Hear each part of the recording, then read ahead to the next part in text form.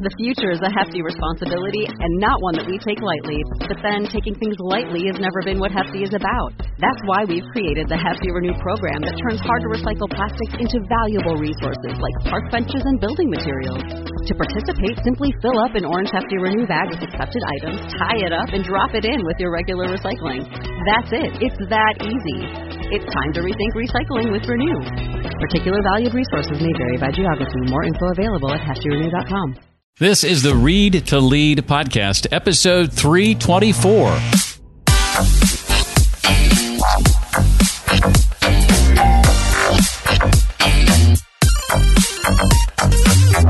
With Tiny Habits and more broadly even my work in behavior design, you get really good at figuring out what's the best behavior for me, and then how do I make it really easy, and then how do I make sure it happens. Hi, I'm Jeff Brown, and this is the podcast that's dedicated to your personal and professional growth. It is the Read to Lead podcast, where I believe that if you desire to achieve true success in business and in your life, then intentional and consistent reading is a must. I'm going to help you not only narrow that list, but bring you key insights and valuable ideas from some of today's most successful and inspiring authors. I'm especially excited today because we're going to be talking with the man who has written my favorite book so far of 2020. Okay, so technically it came out on December 31st of 2019, but who's counting? The author I'm talking about is Dr. B.J. Fogg, and the book is Tiny Habits, the small changes that change everything. Now, there have been a lot of books written about habit. There's Charles Duhigg's The Power of Habit. We've talked to James Clear right here on the show about his book, Atomic Habits. There's Brendan Burchard and High Performance Habits, and now Tiny Habits. What makes it, for me, my favorite book so far this year? When I finish a book and I realize I'm obsessed with the idea of taking the contents of the book and teaching it to people, writing a curriculum around it, if you will, I know that's a book that I got a ton out of. I'll be asking Dr. Fogg to share about things like how tiny can be transformative, his E equals MC squared level behavior model, how to use the model not just to create good habits, but adjust it to also end bad habits, and plenty more. Speaking of applying what's in a book like this, there are a number of free downloadable resources to go along with this book for those who have purchased it. I have downloaded all of those myself and have really enjoyed using them, leveraging them to do exactly that, to help me apply what's in the book. It's that kind of book. You are definitely not going to want to just read this and put it aside. This is a book that you can't read and not implement. Well, Dr. B.J. Fogg founded the Behavior Design Lab at Stanford University, and in addition to his research, he teaches industry innovators how human behavior really works. He created the Tiny Habits Academy to help people around the world, and he continues to do that. His new book is called Tiny Habits, The Small Changes That Change Everything, and I'm delighted to welcome him to the show. BJ, welcome to the Read to Lead podcast. Thank you, Jeff. I'm so happy to be here. Well, let's begin with the question of why tiny. I think some might say, well, how transformative can that be? What would you say to someone who says, go big or go home? Well, I would say, has that worked for you in the past? And if so, keep going. And if not, I have the answer, which is, the way you have the big transformations is by starting tiny, because it's reliable, it's easy to start, it's easy to do, and so on. So there's a process, as you saw in the book. And the way you reliably get to the big transformations is by starting tiny. The way you don't get there is by just somehow imagining you're going to make this dramatic change and it's going to work. And I think most people just have to look at their own life history and say, well, when has that worked for me? How often? How reliable? And so now Tiny Habits is the best way to create new habits. It's the easiest way to create new habits, and it's super reliable. By reliable, I mean it works consistently. It's not hit or miss. It's very consistent. Just like if you wanted a wonderful, let's say, vegetable garden, you know that planting seeds in the earth doesn't give you the garden immediately, but if you plant them in the right spot, you will have an awesome garden. And that's how to think about your habits. I love that analogy. Well, let's talk about the process. BJ, talk, if you would, about the basics of the behavioral model. So in Tiny Habits, the book Tiny Habits, I present models. Models are ways of thinking about behavior, and methods. Methods are ways of designing behavior. So models and methods. I don't even know how to characterize it. In 2007, pieces of the puzzle around how human behavior works landed in my lap. It wasn't sudden, but over time, and it all came together for me in 2007. And I call it the Fogg behavior model. And it's related to tiny habits, but this came before tiny habits. This is, wow, Jeff, I'll say it, but people are going to be skeptical. What I'm going to share with you is the fundamental model for behavior. Just like E equals MC squared is a fundamental model in physics. So it's that important. And it goes like this. Behavior happens when three things come together at the same moment. There's motivation to do the behavior. There's ability to do the behavior, and there's a prompt for the behavior. Boom, and that's it. Those three things. It characterizes any behavior in any culture at any age. So it's a fundamental model, and the tiny habits method is derived from that model. Other companies, parents, or other change experts, et cetera, seem to rely, correct me if I'm wrong, predominantly on one aspect of that, and that's motivation. What's wrong with that emphasis?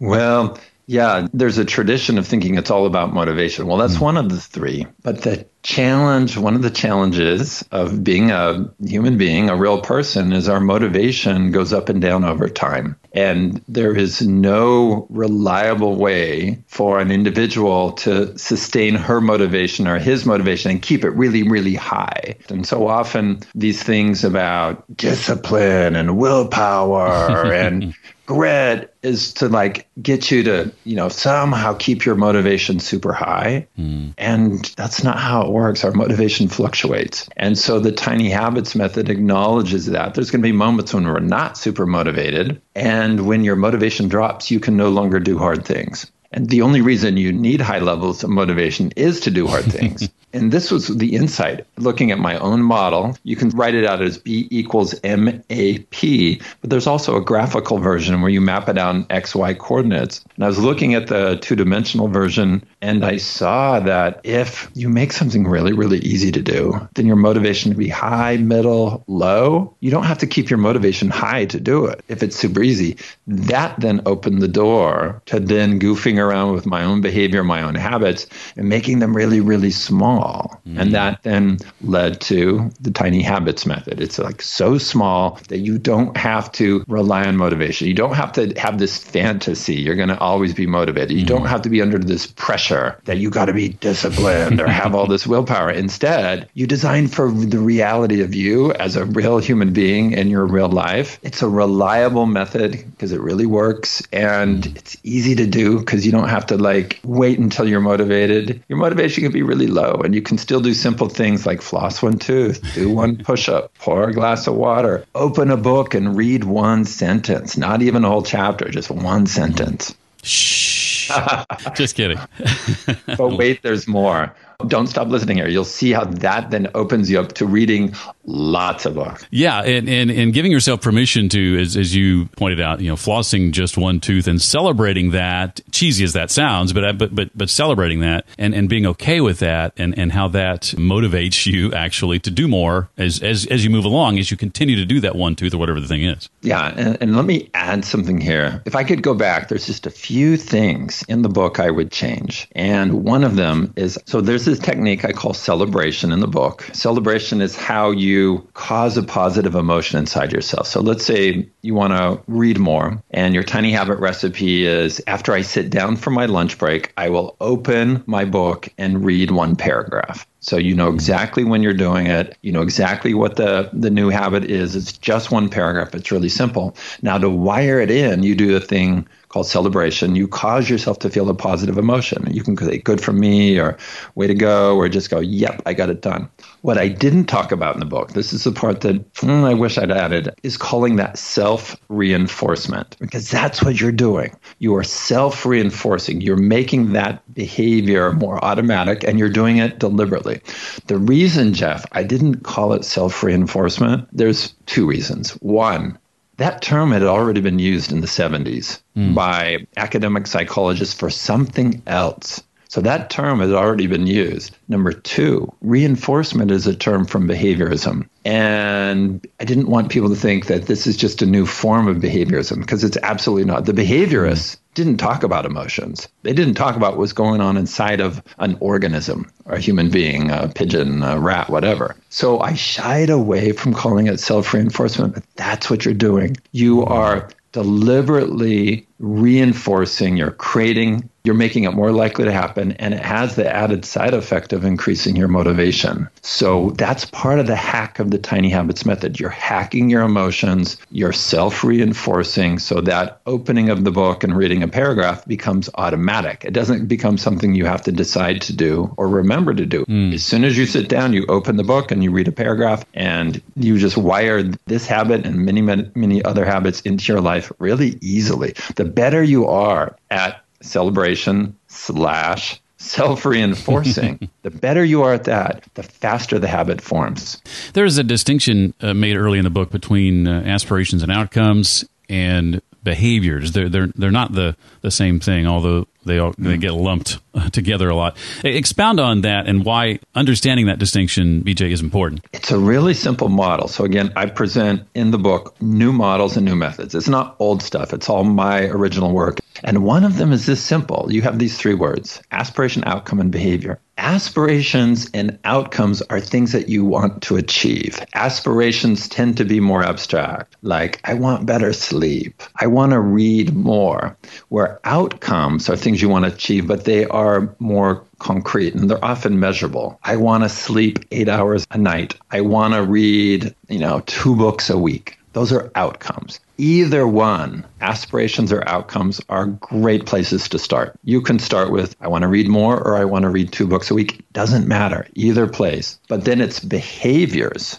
that get you there, either to the aspiration or outcome. So aspirations and outcomes are different. They're both good starting points, but then it's behaviors that get you there, and often habits. So behavior is a broader category, and habits a subset. It's a type of behavior. And so if you create, let's say, reading habits in the right way, you will achieve the aspiration of reading more, or the outcome of reading 2 books a week. And people often confuse aspirations with behaviors, like, I want to read more. I got to motivate myself to read more. That's a huge mistake because you're focused on the aspiration and you're focused on motivation. And that's what people often do. I got to motivate myself to eat better. I just need more motivation to, work harder. Those are dead-end paths. That combination of focusing on either the aspiration outcome and motivation just doesn't work reliably. So instead, it's what's the behavior and how do you make that behavior really easy to do? So with Tiny Habits and more broadly, even my work in behavior design, you get really good at figuring out what's the best behavior for me. And I call those golden behaviors. And then how do I make it really easy? And then how do I make sure it happens? The prompt, where does it fit in my life? So it's a radical rethinking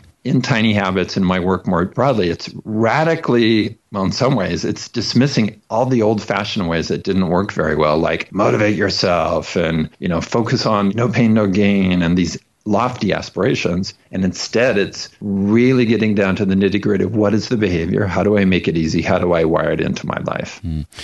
We talked at length about motivation, but and you hinted at ability and prompts. Let's dig into those a little bit more. What are some methods, BJ, or ways we can leverage ability to create habits? Yeah, so once you know what your aspiration or outcome is, and I'm just going to say aspiration from now on, but just in your minds, everybody thinks /outcomes. It could be either one. Once you know what the aspiration is, then you say, well, what behaviors could I do that would get me there? And there's more than one. Like, reading more. You could read in the morning. You could read on the bus. You could read in bed at night. You could read over lunch.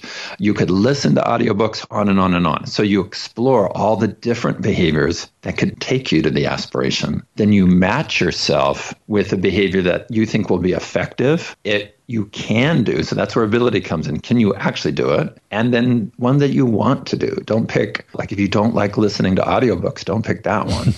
If you do, pick that one. And then you think, how do I make this really, really easy to do? And in the book, I give a step-by-step guidance of how to take anything, any behavior type, and break it down and make it really easy to do. In fact, in the back of the book, don't skip over the the stuff in the back, the appendices, Jeff. I give a flow chart, step by step by step by step, so you can take anything and then come up with the tiny version of that then that's what you wire in as a habit. And it's not a guess. There's a system. Turns out all of behavior is a system. And that's what really Tiny Habits, my book, is about. Here's this system that you didn't know, but now here it is. And once you see it, it's like, oh, bam, there it is. And it feels, on one hand, so breakthrough and new. And on the other hand, so familiar and obvious once you see it. It's sort of like an answer to a riddle. Once you see it, it's like, there it is. How come I didn't know this before? And that's how I felt, Jeff. It's like, oh my gosh, is it really this simple? And there's a system, and yeah, and it is. So when you try to make something easy to do, you say, okay, if I'm pressed for time, how do I make it so it's less time?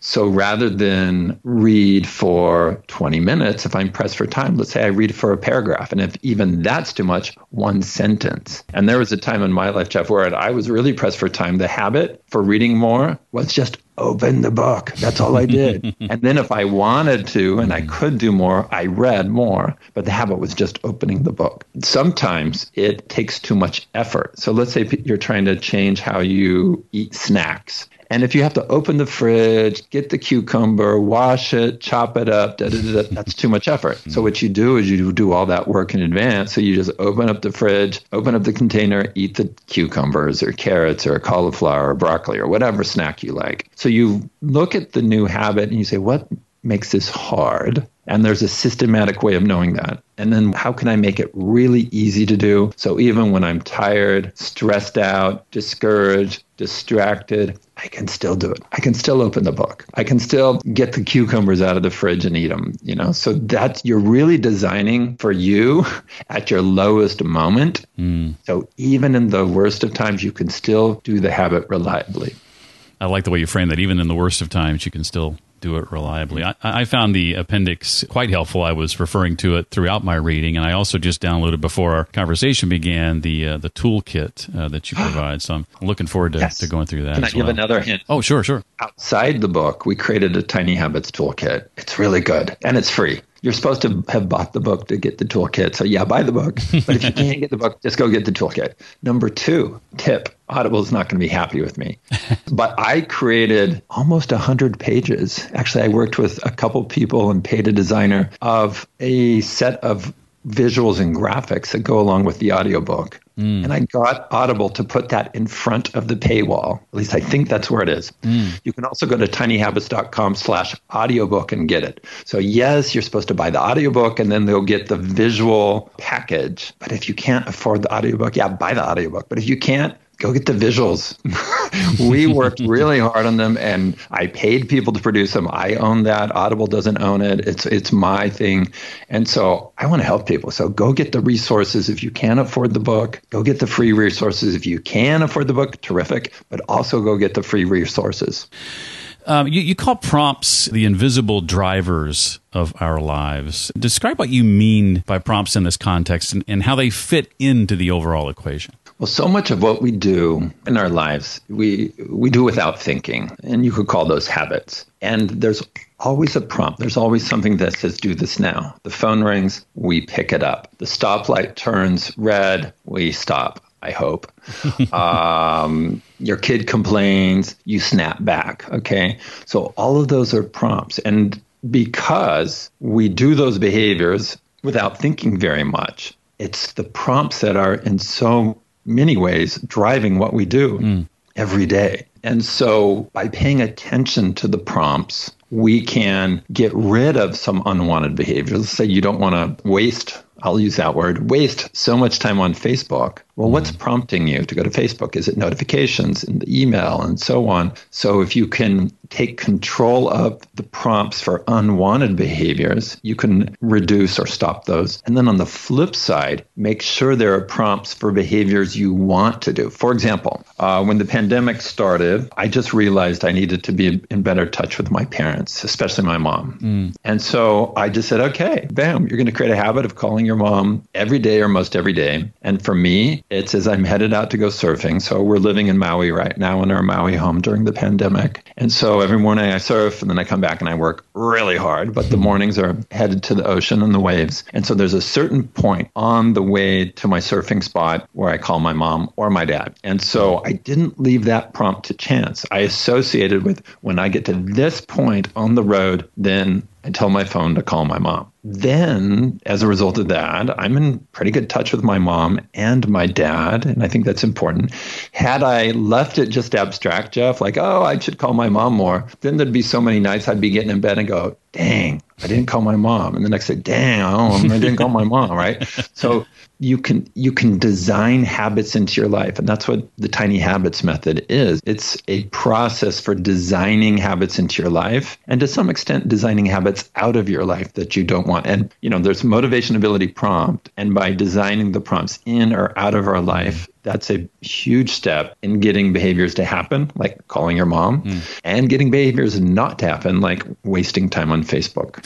Yeah, I'm glad you brought that up. Much of the book is spent on creating new habits, but there is some time spent on eliminating and stopping bad ones. That is essentially just reverse engineering the model, correct? Yeah. Now, it's a different process, but all behavior comes back to motivation, ability, prompt. So by using that, and there's a little more to it in the book. And in the appendix, there's 3 pages of flowcharts. So, in fact, I think it's the most systematic and comprehensive way ever to help people get rid of unwanted behaviors, ever. And so if I had to pick 3 pages of the book that I think make the biggest contribution to behavior change, it's those 3 pages in the appendix. But yeah, and it's a way of dealing with motivation, ability, prompts, figuring out which part of the bad habit you want to untangle, which one do you tackle first, prompt for that habit, ability, or motivation, and if it doesn't work, what's next, and tons of detail. And in fact, Jeff, it's so detailed that my editor and publisher said, no, this can't go in the book. So it's in the appendix. They thought if it went in the actual text of the book, it would just freak people out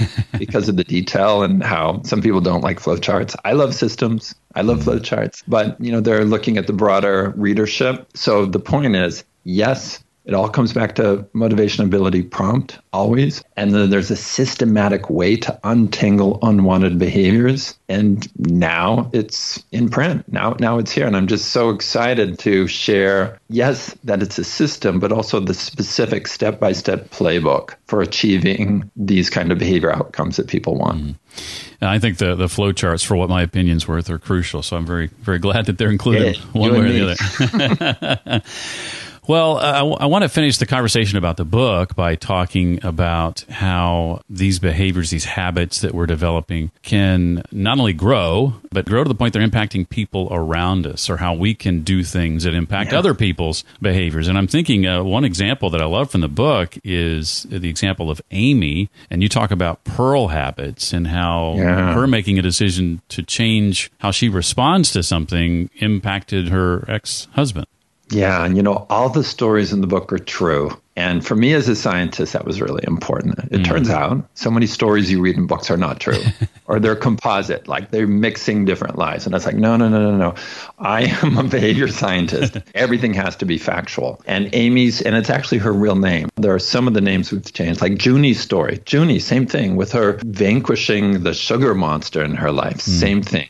I'll hit Junie and then I'll turn back to Amy. So in Junie's story, where she realized that sugar had this huge control of her and was killing people in her family. She was able to untangle the sugar habit. And when she did that, what she noticed was she started connecting with her son differently. Her husband started acting differently, just as a result of Junie's change. In Amy's case, pearl habits are a type of tiny habit. It's taking something negative and turning it into something positive. And that's why I called it a pearl habit. You have this irritation and you create something of beauty out of it. And so Amy was able to do that with the relationship with her ex. And every time her ex would insult her, either when she was, handing off kids or somehow coordinating something around schoolwork for their kids, she would use that as a prompt to decide to do something positive for herself. So those insults and attacks really lost, as she tells the story, lost their power, lost the stab. And when she stopped responding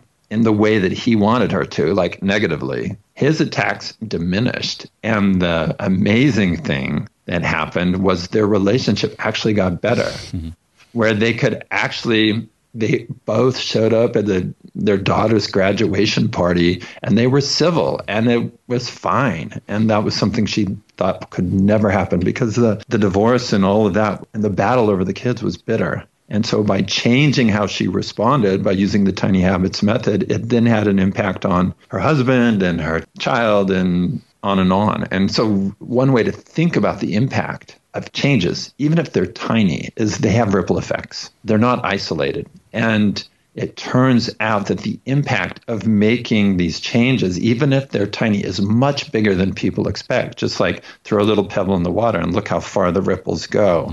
And not only that, then the habits will grow and you change how you think about yourself. So there's other ways that tiny is transformative. And going back to the seed analogy, say you want a whole garden full of tomatoes. That's what we're doing right now in California. Well, somebody's doing for us because we're in Maui, but somebody's doing our garden. You just start really small and then they get huge and you're overwhelmed in tomatoes later. Same thing with habits, right? So just think of your habits like a tiny little plant and you start the seed, you put it in the right spot and you keep it nurtured. The right seed is what's the right habit. The right spot is what does it come after? And you keep it nurtured by self-reinforcement through celebration. And it blossoms, it grows, and it has these bigger transformative effects.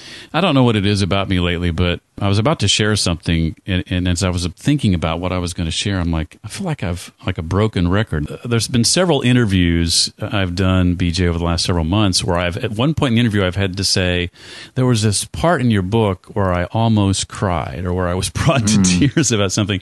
And I don't have kids, but boy, if you have teenagers, wait till you get to chapter 8, because the story of Mike and Craig, I mean, Chris, that was just fantastic. That's my favorite story too. I mean, I like all the stories, but for me, and there's a little more to that story. Well, the setting is this. Here's an adult child who's living at home and he's really kind of lost his way. And here's the father who's working, who's running a big company from home, and he's super successful, except for with his son and that relationship. And he uses tiny habits to transform the relationship. But what's not in the book is the reason this was so important for the father. Yes, he's an achiever in all sorts of ways, but he had a troubled relationship with his own father. And to see that perpetuate, I'm getting chills, down to the next generation was just heartbreaking. It was just, oh my gosh, what I swore to myself would not happen is now happening.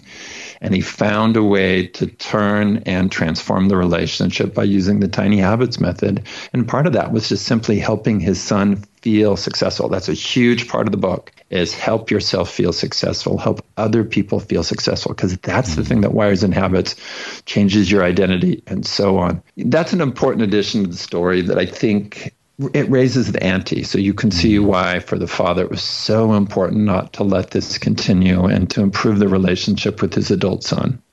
I've got a couple of questions in the few minutes we have left, BJ, I want to ask you that aren't directly related to the book, but before I do that, anything else from the book you want to make sure that we know or walk away with that I didn't ask about? You've asked some great questions. Maybe just this. This book is not about the old-fashioned ways of behavior change. It's all new stuff. So if you've read books on habits, you've read the old stuff. This is the breakthrough. If I could change the subtitle, Jeff, it would be The Future of Behavior Change, to make it really clear that this is new stuff. This is not a summary of the old stuff.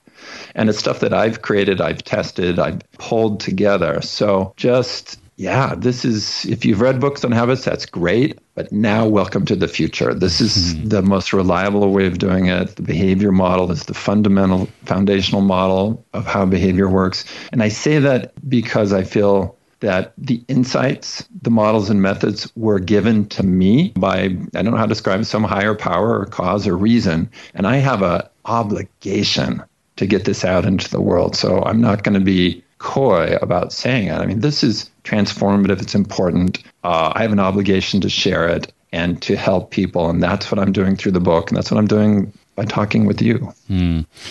So if you wondered, well, what makes this habit-related book different from the others you may have heard of, now you know. Thank you, BJ. I appreciate it. Well, speaking of books, what are some books that you've encountered that have left a lasting impression on you over the years? One I so like is called Don't Shoot the Dog. And it's ostensibly a dog training manual, but it's really not. Well, it is. But it's a really easy introduction to behaviorism, but it's super applied.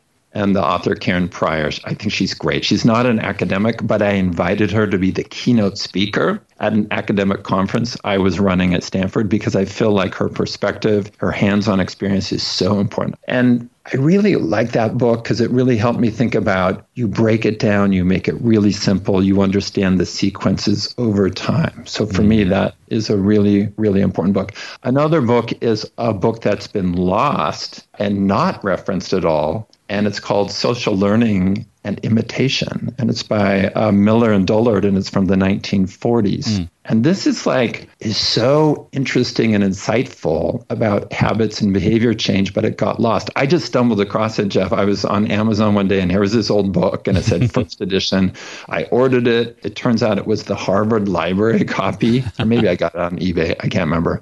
And then I start skimming through, and it's like, oh my gosh. The habit loop that people talk about all the time, boom, 1940s. Wow. The concepts are in that book, and they're not referenced. So there's a lot of gems in that book, including the definition of motivation, the definition of reward, things like that. So there was a rigor there, but somehow that book just has been forgotten. So part of my work is resurfacing it. And then one more in the habit space is chapter 4 from William James. So 1890s, he published a textbook called Principles of Psychology. It took him 10 years to write it. He was just disgusted with himself.